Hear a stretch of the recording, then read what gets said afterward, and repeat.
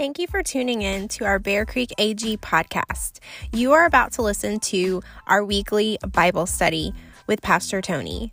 Thanks for joining in.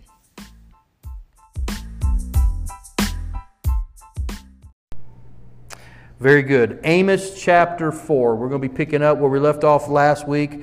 I think we're in week number 7. Who would have thought this short little book would take as many weeks as it's taken for us to study? But there's a lot to this book, and I will not revisit or review everything, but just know that this book of Amos applies to us today. There's a lot of biblical principles, a lot of things that God's given warning to that we need to heed in our own daily walk and relationship with Him. Now, last week, it took us 2 weeks to go through chapter 3. We're going to attempt to get through chapter 4 tonight in one study. But obviously, if you have questions or comments, I need you to speak up. I don't want this to be a lecture, like I said a few moments ago. I want this to be interactive.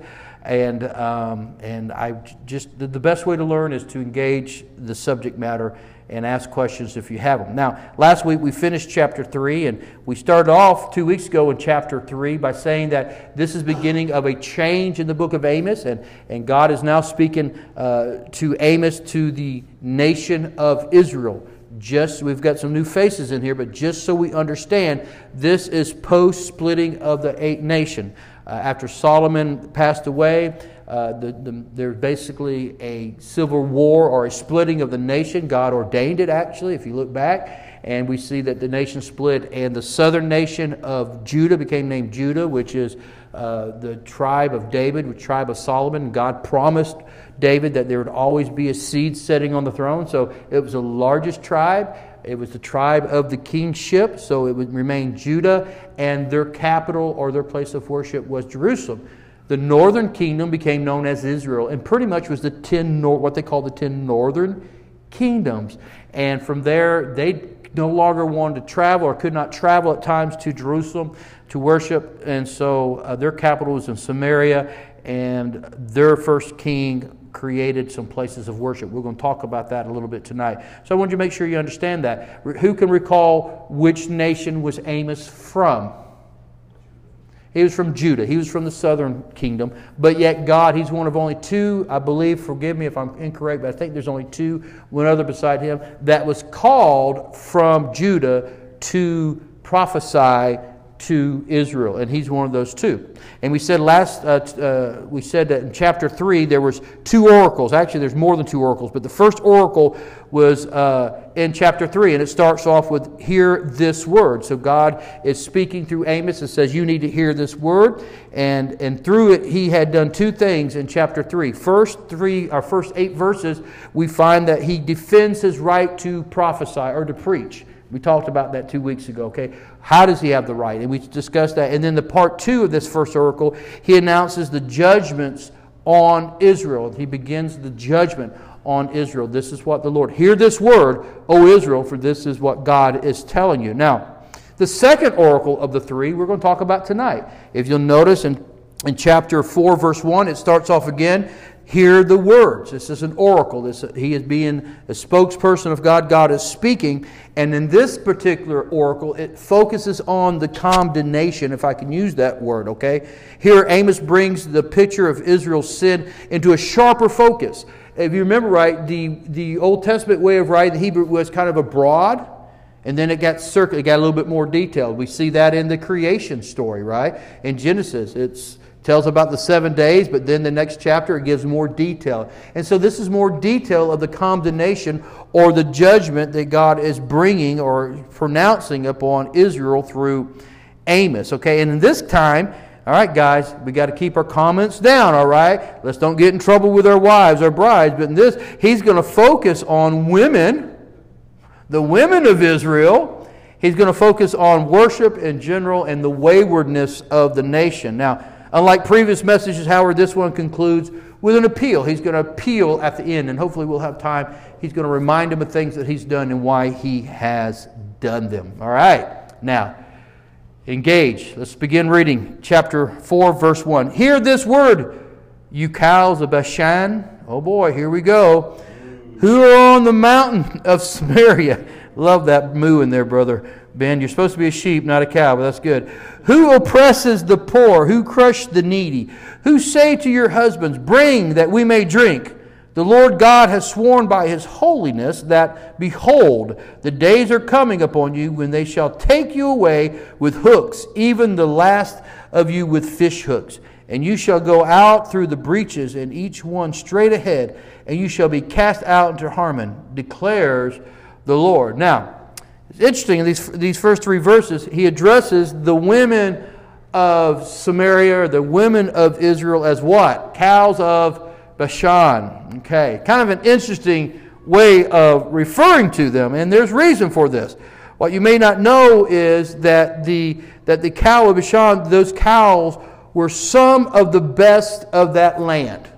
Okay, so he's saying these cows are of the best of the land. That region of Bashan was a very fertile region. The ground was fertile. They had a lot of rain. It was a valley area, so there was a lot of grass. There was a lot there for these cows to feed upon and to become, for lack of a better term, healthy. Okay, so they were famous for this particular area, for the cows. Okay, they were well fed and they were fat. But this title was not intended to be complimentary. It was not a complimentary. What's that, Sammy? Yes, because you know what? I've never known when it was a good thing to call a woman a cow.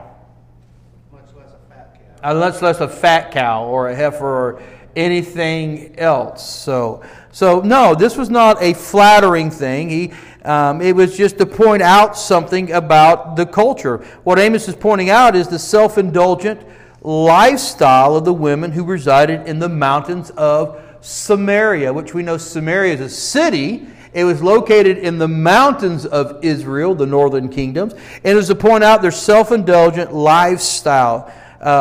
Who do you think would be able to live within the walled city of the capital? You think about that.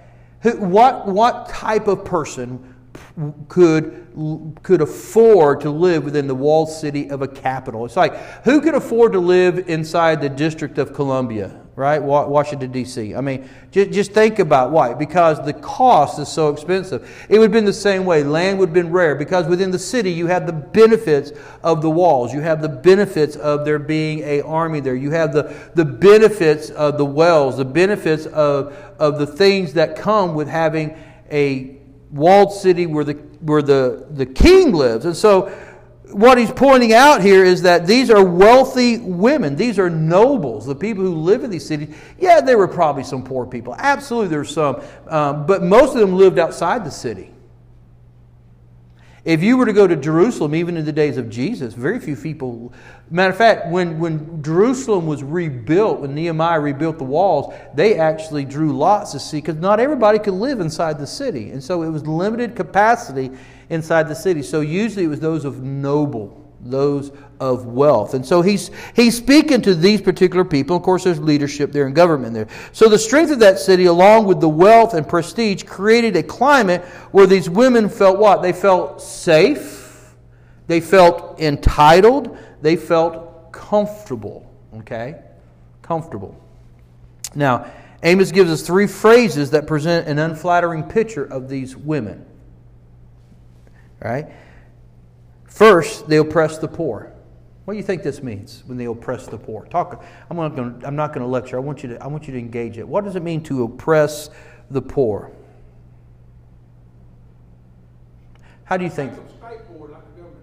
Okay. How do you think they oppress the poor? In what capacity?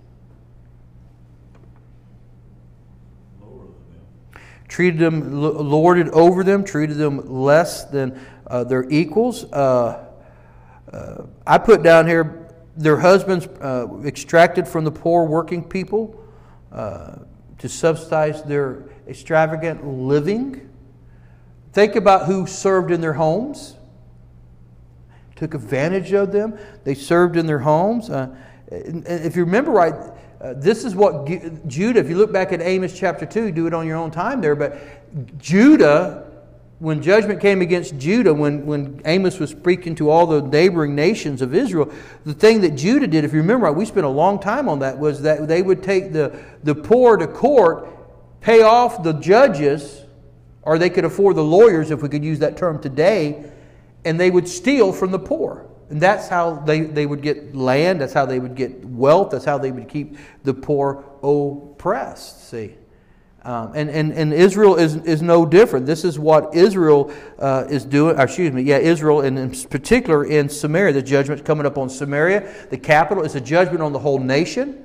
The nation is identified by the capital city, and in particular, he's speaking against the wealthy people of the nation. Okay, and they were oppressing the poor. Second, it says they crushed the needy.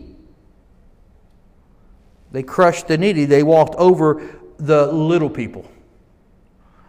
And there again, the objective of studying all Scripture is to not make it fit our world today, our way of thinking, but it's to understand what is happening in those times, to grasp the biblical principles that God is making through the particular writers of each book, and then building that bridge into the 21st century, and how does this apply to us? So as we read this, don't think about, okay, how does it look like that today in our world? Do we have the same challenges today in our world, in our nation, in our capital, in our community? See, a lot of what we're hearing today is, and I want to be careful because we know that some things are used as a political hot button phrase, but there's definitely if you are poor or down and out, if you're underprivileged,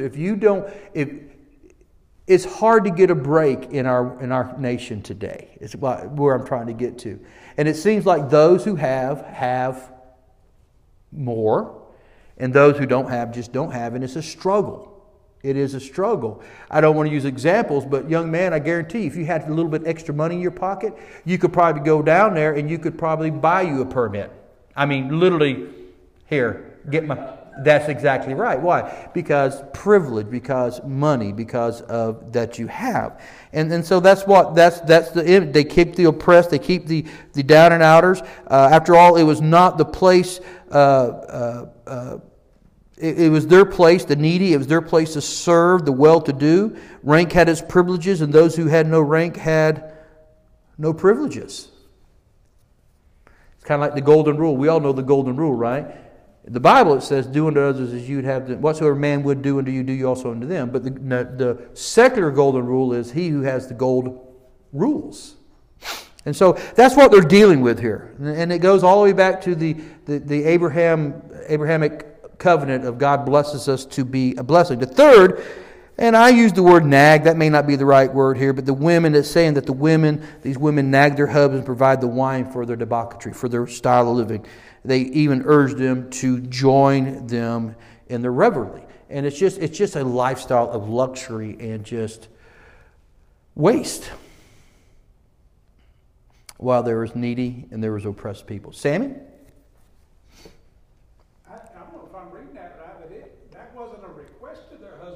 No, it wasn't a request to their husband. It sounds to me like their husbands didn't stand up to them. You're right. You're absolutely right. And that's not biblical. That is not. Absolutely. There was something wrong in the order of hierarchy or authority within the homes. Absolutely. Absolutely. Good point. Good way to good look at it and point it out. Absolutely. Okay. Basically, what he's talking to the women here. It goes, though, obviously to everybody within the nation. But he particularly talks about the women. And these women were what? Self-indulgent. They were materialistic. They never stopped chewing the cud of luxury.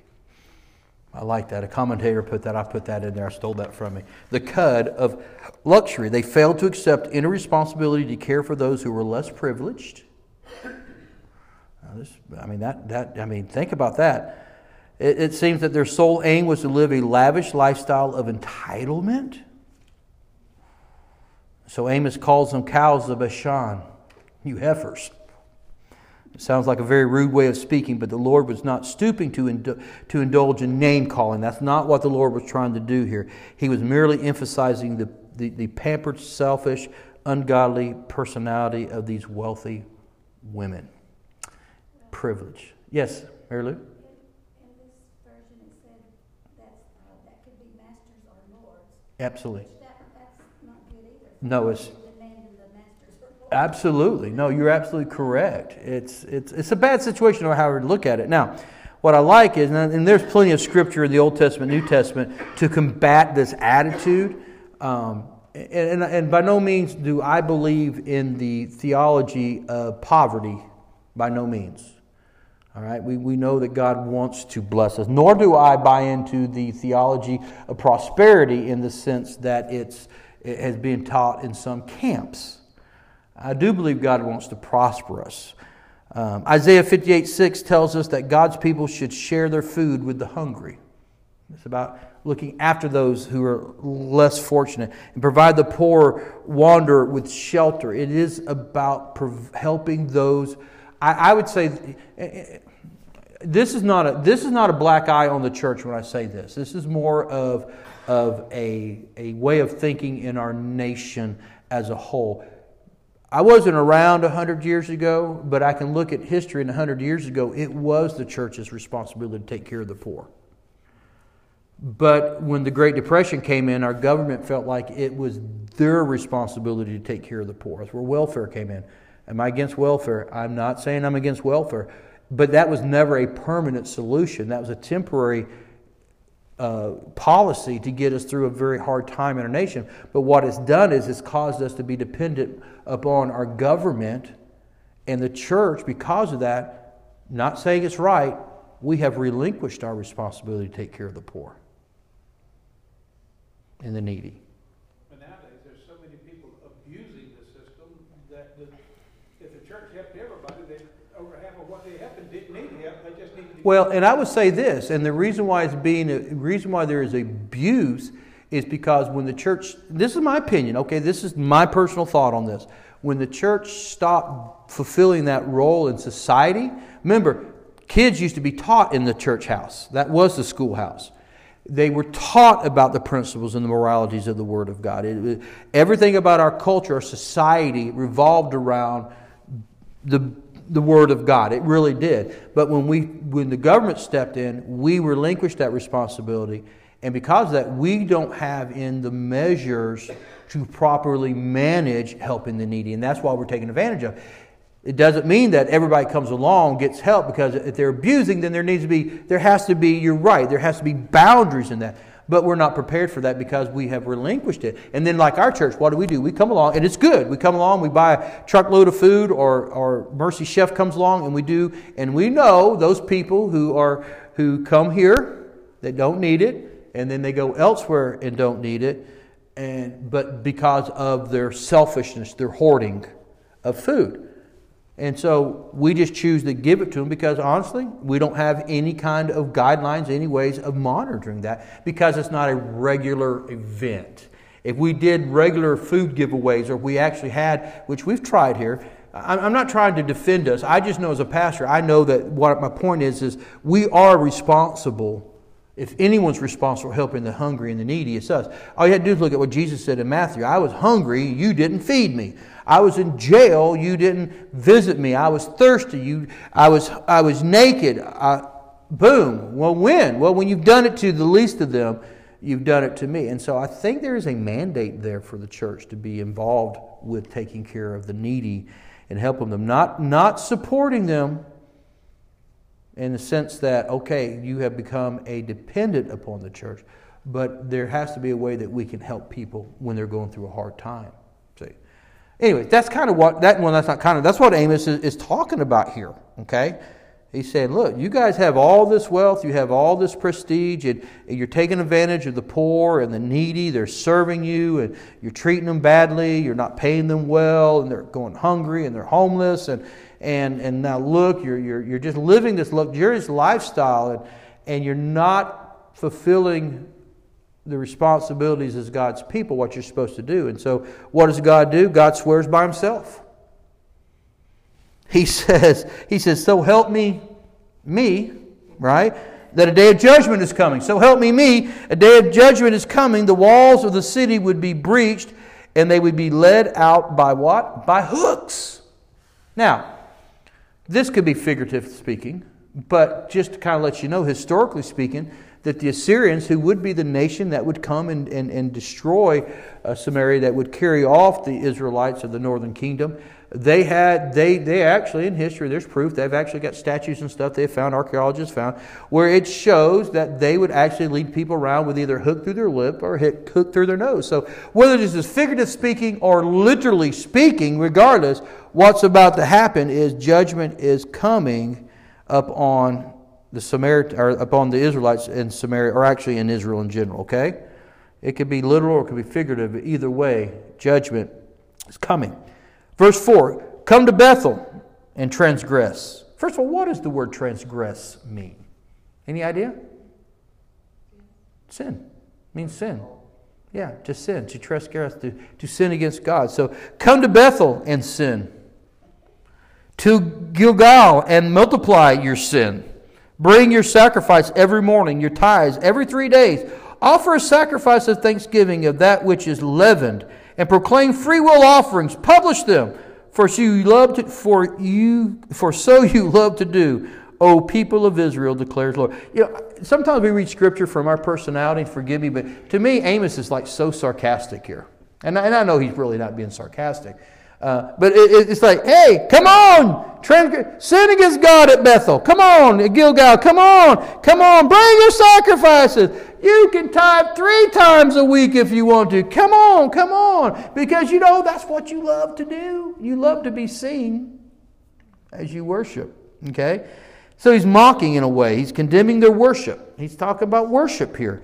He begins by condemning the places of worship. Come to Bethel, come to Gilgal, and transgression, like I said, being sin. Now, after the split of the nations, I talked about the 2 nations splitting. Jeroboam, which is the king of the northern tribes of Israel, which became Israel, he set up 2 places of particular worship. One was Dan, and the city of Dan, and Bethel. And the reason why he did this was because the place of worship and sacrifice was Jerusalem, but that was in Judah. And this is a new kingdom. They just split. The last thing the king of the splitting nation or kingdom wants to do is for his people to travel back to the place they split from and worship. Although they did not have God in Jerusalem, they did have the temple. They did have the ark, which represented the presence of God. And so Jeroboam said, look, I'm not going to let you go there. That makes no sense at all. So Jeroboam, he says, we're going to create a place in Dan and Bethel as places of worship so you don't have to travel back to Jerusalem to worship. And it makes sense. So what's so unique about Bethel? Anybody remember what was unique about Bethel? What does Bethel mean? Anybody know what it means in Hebrew? It's okay if you don't. I'm just testing to see if it means house of God. Anybody know where it was first mentioned in the Old Testament? It's okay if you don't. I'm just wondering. I'm trying to get you to talk. I'm going to guess with Jacob. Jacob. Absolutely. It's when Jacob had the dream, the encounter with God, and God renewed Abraham's covenant with Jacob, whose name later, when he wrestles with Jesus or the angel of the Lord, his name would be changed to Israel, and he would have the sons who make up the tribes of Israel. So, yeah, it was there. It's called the house of God. Bethel means the house of God. It was a very special place for the Jews, okay? And so that's where one place where Jeroboam set up a place of worship, but to kind of degrade it, he had golden calves set up here and in Dan, the other place, for worship.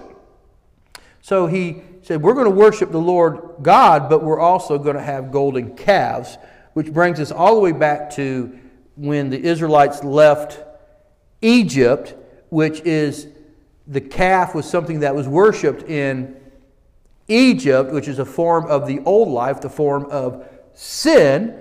And so you see all the symbolism in there. I mean, it's not just symbolism, it's reality. And so this is what Jeroboam, he says, we're going to worship the one true God here, but we're also going to worship these other gods as well. Of course, we know that Asherah poles and Baal was also worshipped in Israel as well as Judah. So, but in particular, he had golden calves created for there to be worshipped in both Dan and Bethel. Now, Gilgal, anybody remember what's special about Gilgal? Where they cut the flesh in Gilgal? Didn't they cut the flesh there?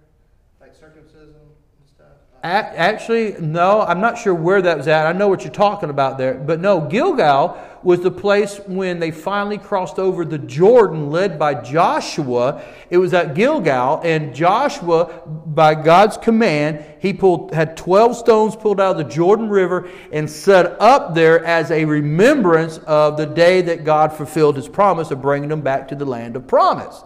And so it's very special to the Jews. Very, very special to the Jews. And so there was also a place that was mentioned, and it was a place where they would go and worship. So these locations became places of transgressions, not only because of the false worship, but because even when they would worship the one true God, I know it's odd to say that way, but when they would worship God, not the little g, but the capital G, they were making sacrifices and they weren't doing it correctly. They had the wrong attitude of what they were doing. He says, go ahead and make transgressions. Make more, double your transgression. Do it all you want to. And he breaks it down what they're doing. He's mocking, he's encouraging them to bring their sacrifices. What? Every morning. Now, they weren't supposed to make sacrifices every morning. He's mocking them. See? Well, basically, they feel like they can live their sin and then buy themselves out of it. That's it. That's exactly what he's saying. You're living like you're living up there, and you like to come down here and you like to make sacrifice. You like to worship. Remember, sacrifice in the Old Testament is worship. It's worship. That's how they worship the Lord. They had peace offerings, thanksgiving offerings. They had these fellowship offerings, all these different offerings and sacrifices. And he says, you live the way you want to, and then you come down here and you worship this way. You worship these false gods, and then you worship the one true God. And go ahead, do it all you want to. Matter of fact, why don't you do it every day? And go ahead. How often were they supposed to tithe? Anybody have an idea? Tithing? They basically tithe during the harvest. Depends on what the harvest was. All right? That doesn't mean you couldn't tithe other times, but most of their income, most of what they did was in the fields. Get this. So you tithe when you had gain. Oh, if you went and you sheared, okay, you had gain. Whatever the case is, it's not like today where we get paid every week or every 2 weeks or every month if you're employed. If you're retired, you get it monthly, or if you have a 401k, whenever you pull it out. See the point he's making here. He says, go tithe as much as you want, as often as you want, even when it's not the time to tithe. Go ahead and do it because you know you love to be seen doing these things. But it's not making them right with God. See, Sammy? One version here says they tithe every 3 years, and then one version says 3 days. Well, in my study of this, it breaks down to every 3 days. So I'm not sure where they get 3 years, but I think if you look at how Amos is writing, he says every morning, and talking about these other ones, I think it's go ahead and do it more often. And make sure you're being seen. And matter of fact, he even talks about leavened bread with the Thanksgiving offering. What did leaven represent?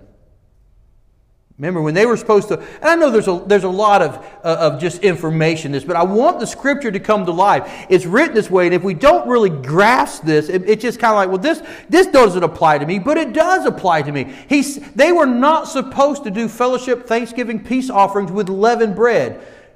When they left Egypt, they were to take unleavened bread. During the Passover, they cleaned their house for any leaven because what? It's representative of sin. That's what the leaven represented. And so he's saying, you are coming to worship with thanksgiving and peace offerings, fellowship offering, and you're bringing leavened bread. You're not even following the way I told you to do it. Even your worship is sinful. Even your worship is wrong. And whoever thought our worship could be wrong? See? How is worship wrong today? Let's bring it to the day. I don't have any notes on this because this is where you guys get the... How does this relate to us today? If it's a show. False worship. I'm sorry? Sunday morning Christian. Look at me. Come on, anything else? This is your opportunity. We have to bring it to today. It's for us today. It's written to them, but it's for us today. And as I see it, it should be a check on us. It starts with, what are we doing with what God is giving us? And when it comes to worship, we need to worship. The New Testament said in spirit and truth, worship. So we need to come in honesty, in truth, and transparency as we worship. And it's not to be seen. There's nothing wrong with being seen. It doesn't mean you don't. I've heard people say, well, it means you don't raise your hands and you don't stand. No, it doesn't mean that. It just means you don't do it to be seen. Not from the heart. That's right. It's all about the heart. Because the reality of it is, in the Old Testament, they could go through the ritual sacrifices, and if it wasn't done with the right heart, it did nothing. They had to have faith in those sacrifices, in the blood in particular, that it would cover their sin. They had to have faith in that. Just like today, we have to have faith that the blood of Jesus, right, covers our sin. He paid the ultimate price. And he's saying, look, you're going through the motion. You're a Sunday morning Christian, to use this analogy, right? You're coming to be seen. You're doing things just to be recognized, to be seen, and there's no sincerity in what you're doing. And that's this what he said right there. It became part of the judgment, right? The sacrifices expressed the people's real love, and they weren't doing it with honesty. The worship had little to do with love for God and His desires and His will, and serving Him by serving others, and they were honoring themselves. And this statement made by God through Amos, this call to worship, becomes another accusation against the nation. See, this is another reason why God's bringing judgment. Not only are you abusing what I've blessed you with, and you're not being good stewards. And don't we see in the New Testament, isn't the Christian life a life of stewardship? And so we find it here, and so we find it today. What do you do with what God has given you, from your resources to your gifts to your time? And this isn't legalism. This is heart attitude. How do you view everything? See, I'm going to be preaching Sunday morning on submitting to the authority of the kingdom of God as a disciple, and this is part of it. Whose kingdom are you a part of? Who sits on the throne of your heart? What authority are you subjecting yourself to? Is it the worldly kingdoms? Is it the kingdom of Satan? He has a kingdom. Is it your own kingdom? Or is it the kingdom of God? See? Is he referencing everybody in the kingdom or just the rich people? Well, he's speaking specifically to them, but let me ask you this, Sammy. Judgment, the whole nation is judged for this. Yeah. Right. So he is speaking to the wealthy here, those who are in charge. There's definitely, where much is given, much is required. There's definitely, but this is, although the whole nation didn't have wealth, although the whole nation didn't have status, as we know, but they all were called to worship. So they all were worshiping false gods. They were not fulfilling the plan God had called the nation to. Yeah. He is specifically speaking to them. Those poor people didn't have the free will offerings. No, you're right. But I will say this. What you got to understand, though, is he's speaking to the leadership of the nation, because who had the power to change it? There is some truth to that, Sam. I see what you're pointing out is, okay, he's speaking to the leaders, so does this have an effect on everybody? Well, unfortunately, it does. It will. As we know from history, they're all carried off into bondage to the Assyrians. See? Just like we'll find later on, about 100 so years later, that Judah, maybe it's a little bit more than that, forgive my history there, but that Judah, although they're not destroyed, but they're carried away for 70 years into bondage of Babylon. And then, of course, we know that the Persians come along and they're allowed to come back through Ezra and Nehemiah to rebuild, to Zerubbabel to rebuild the city and all. But the point being is, it affected everybody. Affected everybody. This may be a big can of worms to open up, But we're going to talk about it here just in a minute. So let me preface this question, and then maybe we'll come back to it when I read verses 6 through 11. But if coronavirus was a judgment of God on this world, and particularly this nation, I feel like I'm living a right standing life before God, but it had an impact on me as it did on everybody in the world. So, like I said, we're going to talk a little bit about the judgments of God in just a moment. But the important thing to understand is their worship was not proper. See, I put this note down here. Worship is not what you do on Sunday morning. Worship is how you live your life every day, moment by moment. Worship is living in obedience to God's Word. That's worship. That's a sacrifice.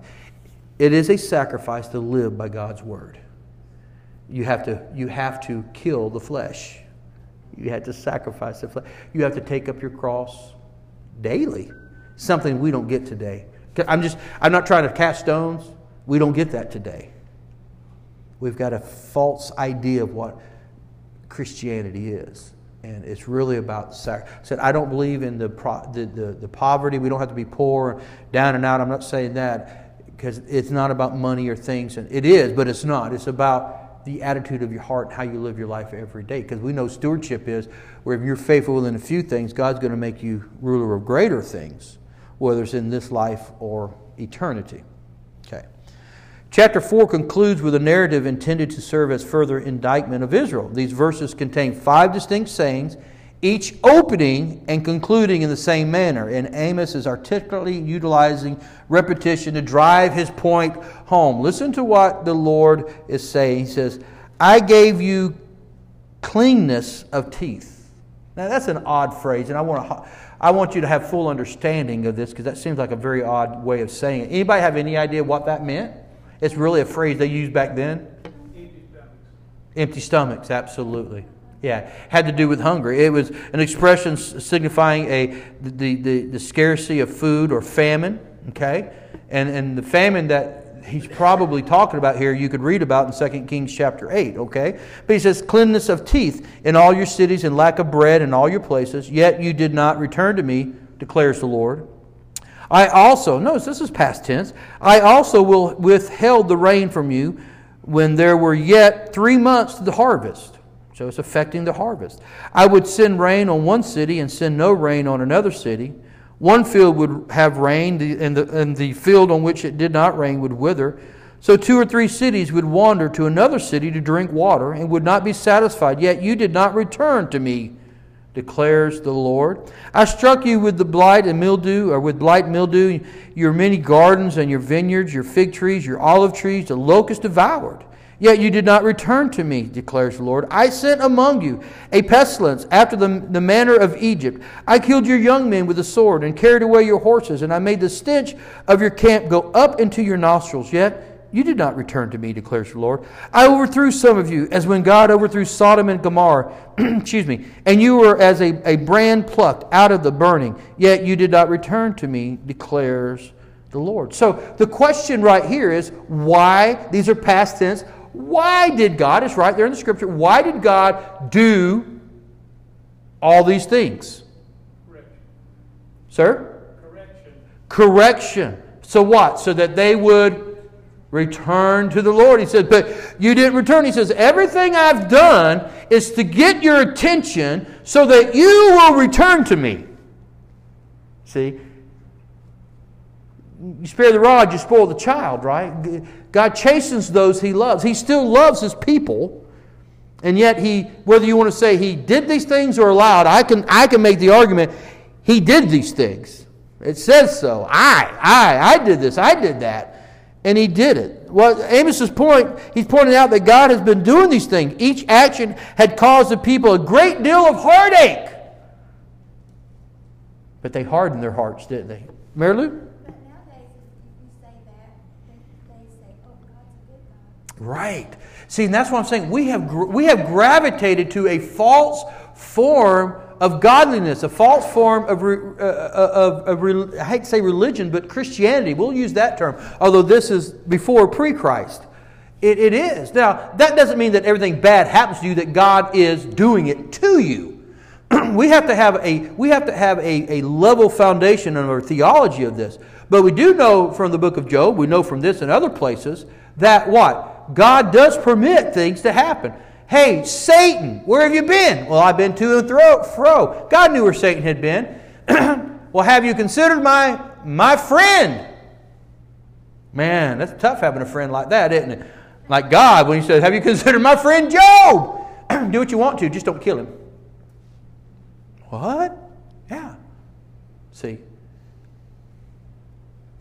God does things, we know from the New Testament Scripture, He does things for the testing of our faith, for us to grow. He doesn't tempt us. It's not that if something out there is tempting, we covered this in the book of James a couple months ago. He's not tempting you to make you sin. It's a testing. The only way you know where you're at is to be tested. And there's times God says, you're going to be tested. All right? But then there's times that God does correction. I'm not going to ask for testimonies, but I guarantee you've had examples in your life where there was a testing of your faith for the purpose of growing your faith, but there's also times where God corrected you, which also tested your faith, tested your relationship, see? And so that's what we have here. God knows where you're at, though, because, He says He won't tempt you more than you can bear, but then He also offers a way of escape, too. So He knows that whatever you're being tempted with, you can get through it. Well, it's just a matter of whether or not you... Can I correct you on something without you being offended here for just a moment? All right, corrected in... I've heard people say that all the time, that God will not put more on you than you can bear.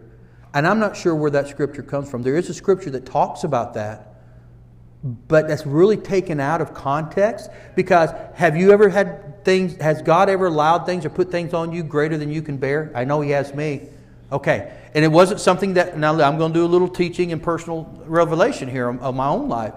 And it wasn't something I brought. There's been things I brought on myself that I couldn't hardly bear and I needed God. But there's things that He has permitted and allowed. Because why? He wants to teach us what? We got to trust Him. We got to lean on Him. All right? And I just want to make sure that I corrected that simply because that's something that I hear a lot of Christians saying.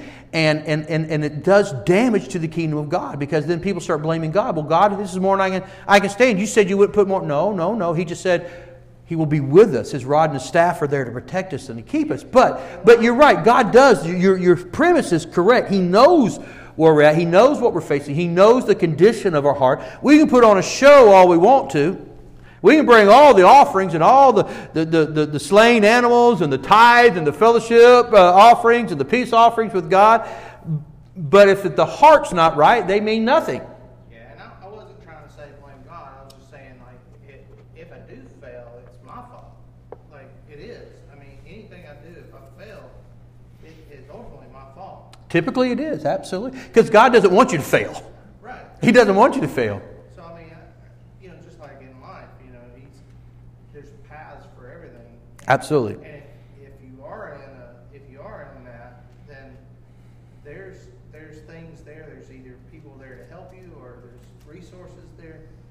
Those things are already planted ahead of time. Absolutely. That's what I believe. And I believe that's the true test, is whether or not we take the path that leads to whatever it is that gets us out of that situation, whether it's... What is He trying to teach us? He's trying to grow our faith. And that's what my next point was. These things happening to the Israelites did not cause them to stop and ask why. Right. It never caused them to stop and ask why as a nation, because there's no national repentance. There is no national repentance, right? And so because of that, they failed to see that this was God bringing us on to get their attention, to bring them back. These things happen because of God. Well, because of them, but God enacted it. All right? There's a lot there. Questions? Comments? Mary Lou? I was just going to say, if we could bear everything, we wouldn't need absolutely. You're absolutely right. It's exactly right. That's wisdom right there. Yeah. Now, that doesn't mean God's trying to pour so much on you that you become a beast of burden. There are times of testing for us. You don't grow in faith when everything's hunky-dory. No. In fact, if anything, when things are going well is usually when we slip, our relationship with God seems to slip. Now, it doesn't mean I'm not talking backsliding. I'm just talking about the fervency of our relationship is not as intense. Now, it should be. This is what I'm found, okay? Let me just, when I was younger, I heard older folks say this, and come on. But I'm now older and I guess a little wiser and more mature in the Lord. Definitely emotionally more mature. I never, with age and maturity, there are still times that maybe, okay, here's transparency. There may be times when things are going well that my relationship may lax a little bit, but it's not like it was when I was younger. I was so distracted, I guess, when I was younger. Now that I'm older, I'm not old. I'm not trying to say I'm old. I'm not in the category of some people like Bill over here, okay? But, but I'm just saying with experience. With experience. With age should come experience. Good experience, bad experience is experience.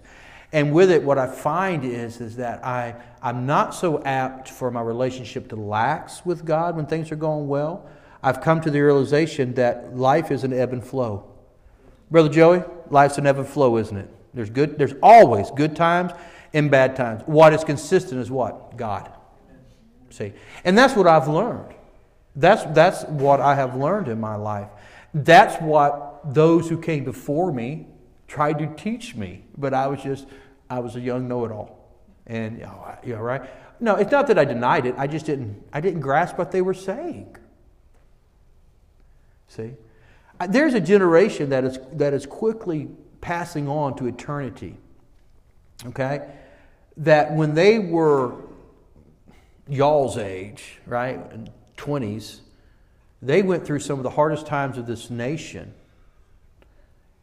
And they had this is my personal opinion. I believe why their faith is as strong as it is because they had a need for God like we've really not experienced. We think this past year, we think the last 3 years here in our general area with the hurricane and COVID's been bad. It compares to nothing where those who came through the 20s and the 30s. It was nothing like what they went through. They went through things that they absolutely could not bear without God. That's right, because they didn't have the government to come in and help them. There wasn't banks to loan. There wasn't a fix. There wasn't modern medicine like we have today. There was no answer other than God for their predicament, for the situation. And so they learned. And that's why so many of the songs that come from their generation, it talks about the hymns and things. It talks about, this is not my home. I'm passing through, because this was not a place they wanted to stay. They realized that this world was not home. They were pilgrims passing through. I'm camping. Canaan's land, but I'm just camping. There's a place I'm yet to go, because why? Life was not really fun for them. It didn't have a lot of enjoyment for them. That doesn't mean they didn't have enjoyment. Don't get me wrong. But it wasn't in the things of God. I mean, in the things of the world. It really was in family. Family was the most important thing. And it was in their relationship with the Lord, because why? They couldn't live without Him. Today's a little different. That could be why seemed to be more miracles then. There was, because there was what? What was there? There was greater faith. Yeah. Now it's all furnished for us. That's right. Now, listen, I'm not against banks and I'm not against doctors. I'm not against the government other than the immorality of what they're pushing today, okay? There's good people in government. But today when we have a problem, the world system, the kingdom of the world offers a solution to most of it. See? And so, I don't want to say our walk with God is not as deep, but maybe it's not. I don't know. I can't judge. I didn't live back then. All I know is I look back, and when they were my age and younger, maybe they struggled with the same things we struggled with. I've only known them in their latter years, and I see their great faith. I guess that's what my point is. And I see the authenticity of their worship. And I see their dedication to God and the things of God. See, maybe that came later in life. I know the more mature I become, the less the carnal things matter to me anymore. If anything, things just mean maintenance to me anymore. I get tired of taking care of things. I'm not saying I'm ready to give it all away, but some of it I might be. So I kind of chased a tangent there, but you hear the heart of where the conversation, where the Spirit is leading it tonight, see? So yes, God allows, and someone said earlier, I think it was Mary Lou said that today people don't believe that God does these kind of things today, and why wouldn't God? If He loves us, why wouldn't He want to get our attention when He has a better way for us? Does that mean COVID was of God? Did God cause COVID? That's possible. He brought pestilence here. Brother Ben has pointed this out before. We like to quote 2 Chronicles 7:14. If my people who are called by my name will humble themselves and pray. You know the rest of it. With the verse before that says that He sent pestilence. That's why He was healing. The purpose of the pestilence was to humble His people. Now, does that mean every time you're sick, God is trying to humble you? No. We got plenty of scripture to prove otherwise. Each situation may be different. But nonetheless, when they went through it, just like when we go through it, what they didn't do is they didn't ask, why? Why is this happening? Why is our nation in the mess it's in? Why did COVID come? You know, there's questions we need to ask ourselves. Why? Maybe God didn't send COVID, but maybe He did. Maybe God didn't send Michael, but maybe He did. There's some good things that came out of Michael, but there's awfully bad things too that came out. You know, there's some great things that's come out of COVID. Yeah, and there's been some bad things that's come out of COVID.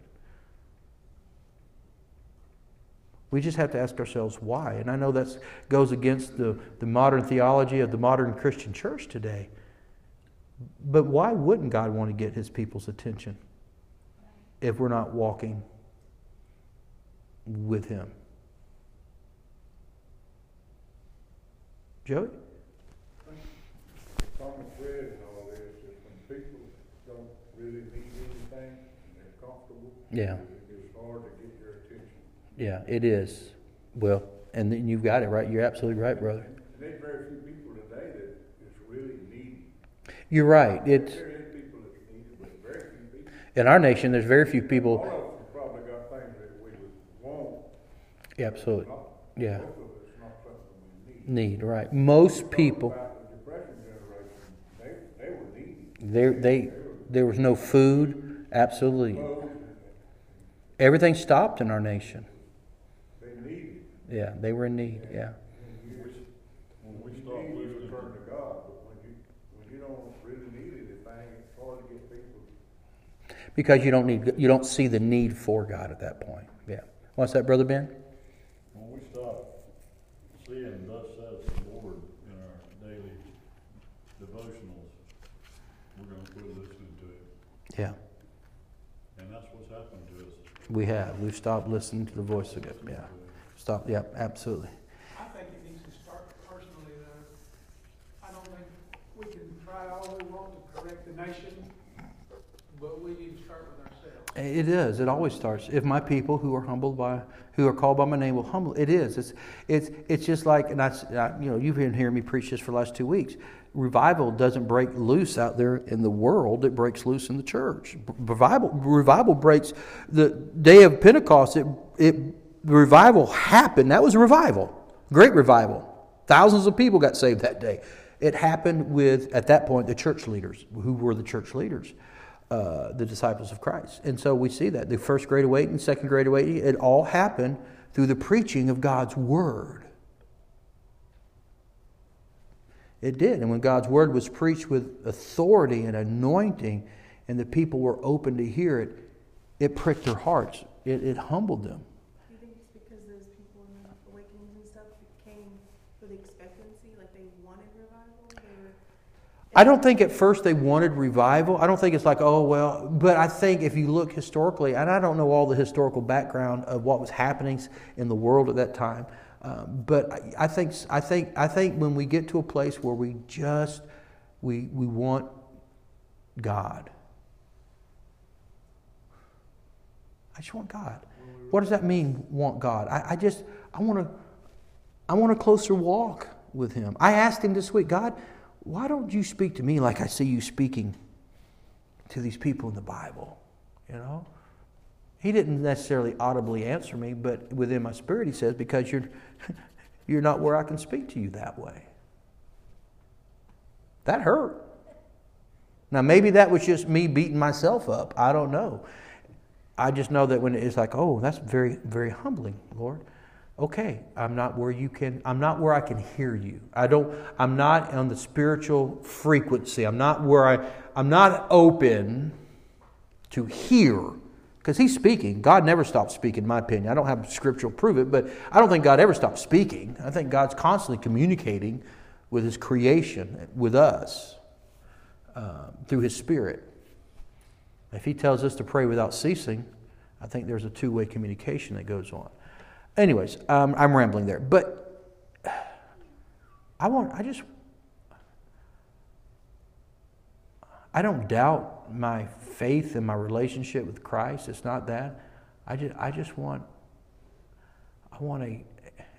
to even use the word knowledge, but it's not a intellectual knowledge.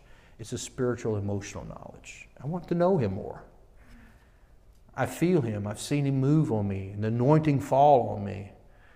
I want that every day. Definitely every time I step in the pulpit, I want that anointing on me.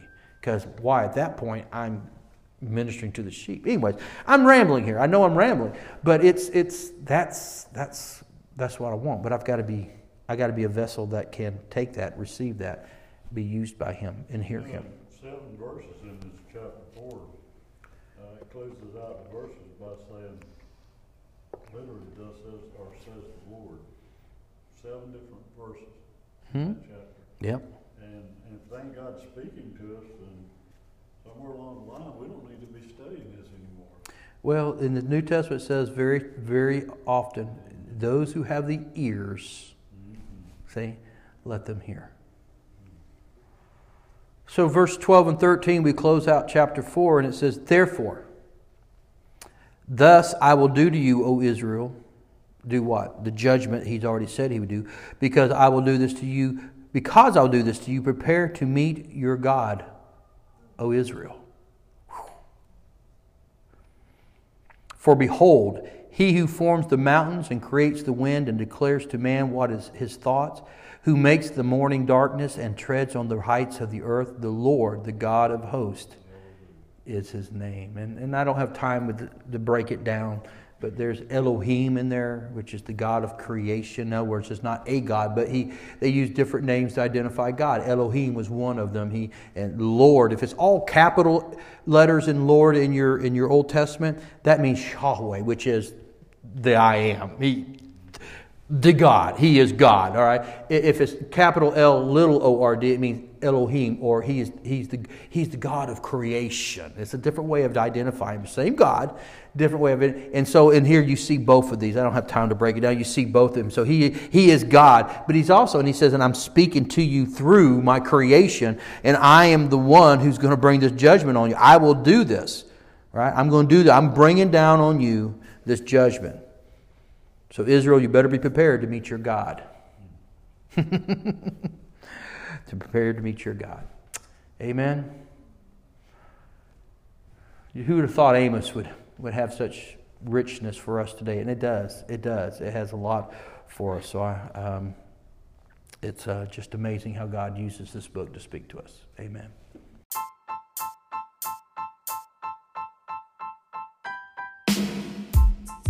Thank you for joining our podcast. Here at Bear Creek AG, our goal is to help others know God, find freedom, discover their purpose, and make a difference. Have a great week.